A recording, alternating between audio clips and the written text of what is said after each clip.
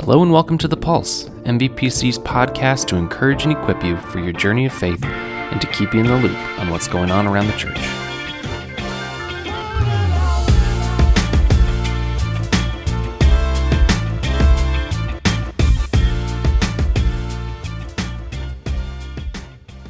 Hello everyone, welcome to episode 51 of The Pulse. Thank you again for taking the time to listen this week on this Holy Thursday. Today is Maundy Thursday. If you're not familiar with what that is, the word Maundy comes from the word mandatum, which is Latin for commandment. And we get it from John chapter 13, where Jesus is with his disciples and he's washing their feet. And he says this, "A new commandment I give you, love one another.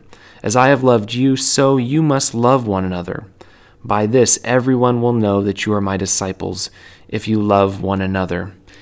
As we move closer to Good Friday and towards Easter, there's this great opportunity to reflect on the sacrificial love of Christ and how we are called to live and love in that same way.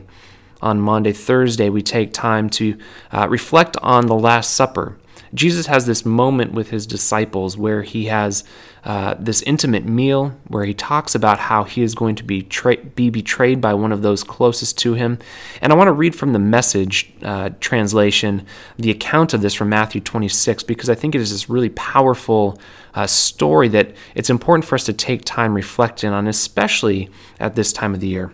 From Matthew 26, it says this, "On the first day of the days of unleavened bread, the disciples came to Jesus and said, 'Where do you want us to prepare your Passover meal?' He said, 'Enter the city, go up to a certain man and say, "The teacher says, my time is near, and I and my disciples plan to celebrate the Passover meal at your house." The disciples followed Jesus' instructions to the letter and prepared the Passover meal. After sunset, he and the 12 were sitting around the table. During the meal, he said, "I have something hard but important to say to you. One of you is going to hand me over to the conspirators." They were stunned, and they began to ask one after another, "It isn't me, is it, Master?"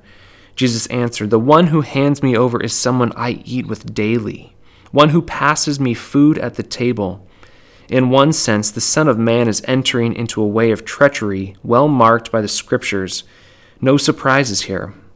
In another sense, the man who turns him in turns traitor to the Son of Man.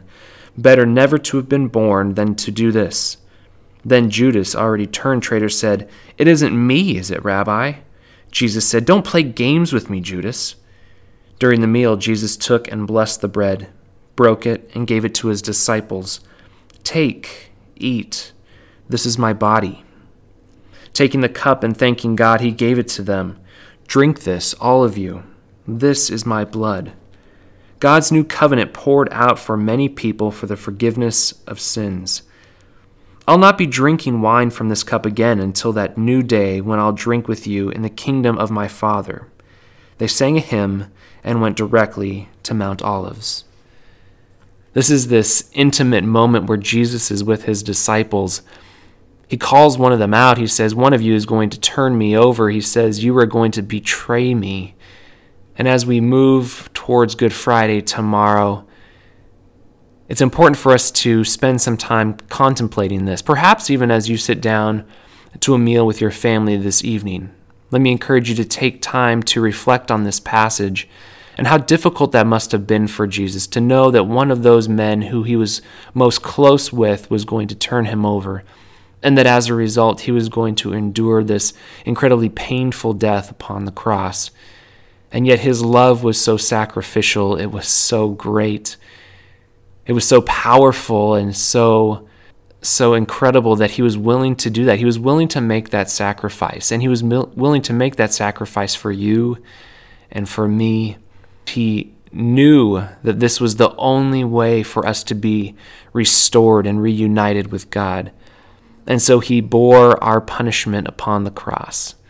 And as Jesus sat there with his disciples for that Last Supper, he explained the fact that the bread and the cup were representative of his broken body and his blood that would be shed for the sins of the world, for yours and mine.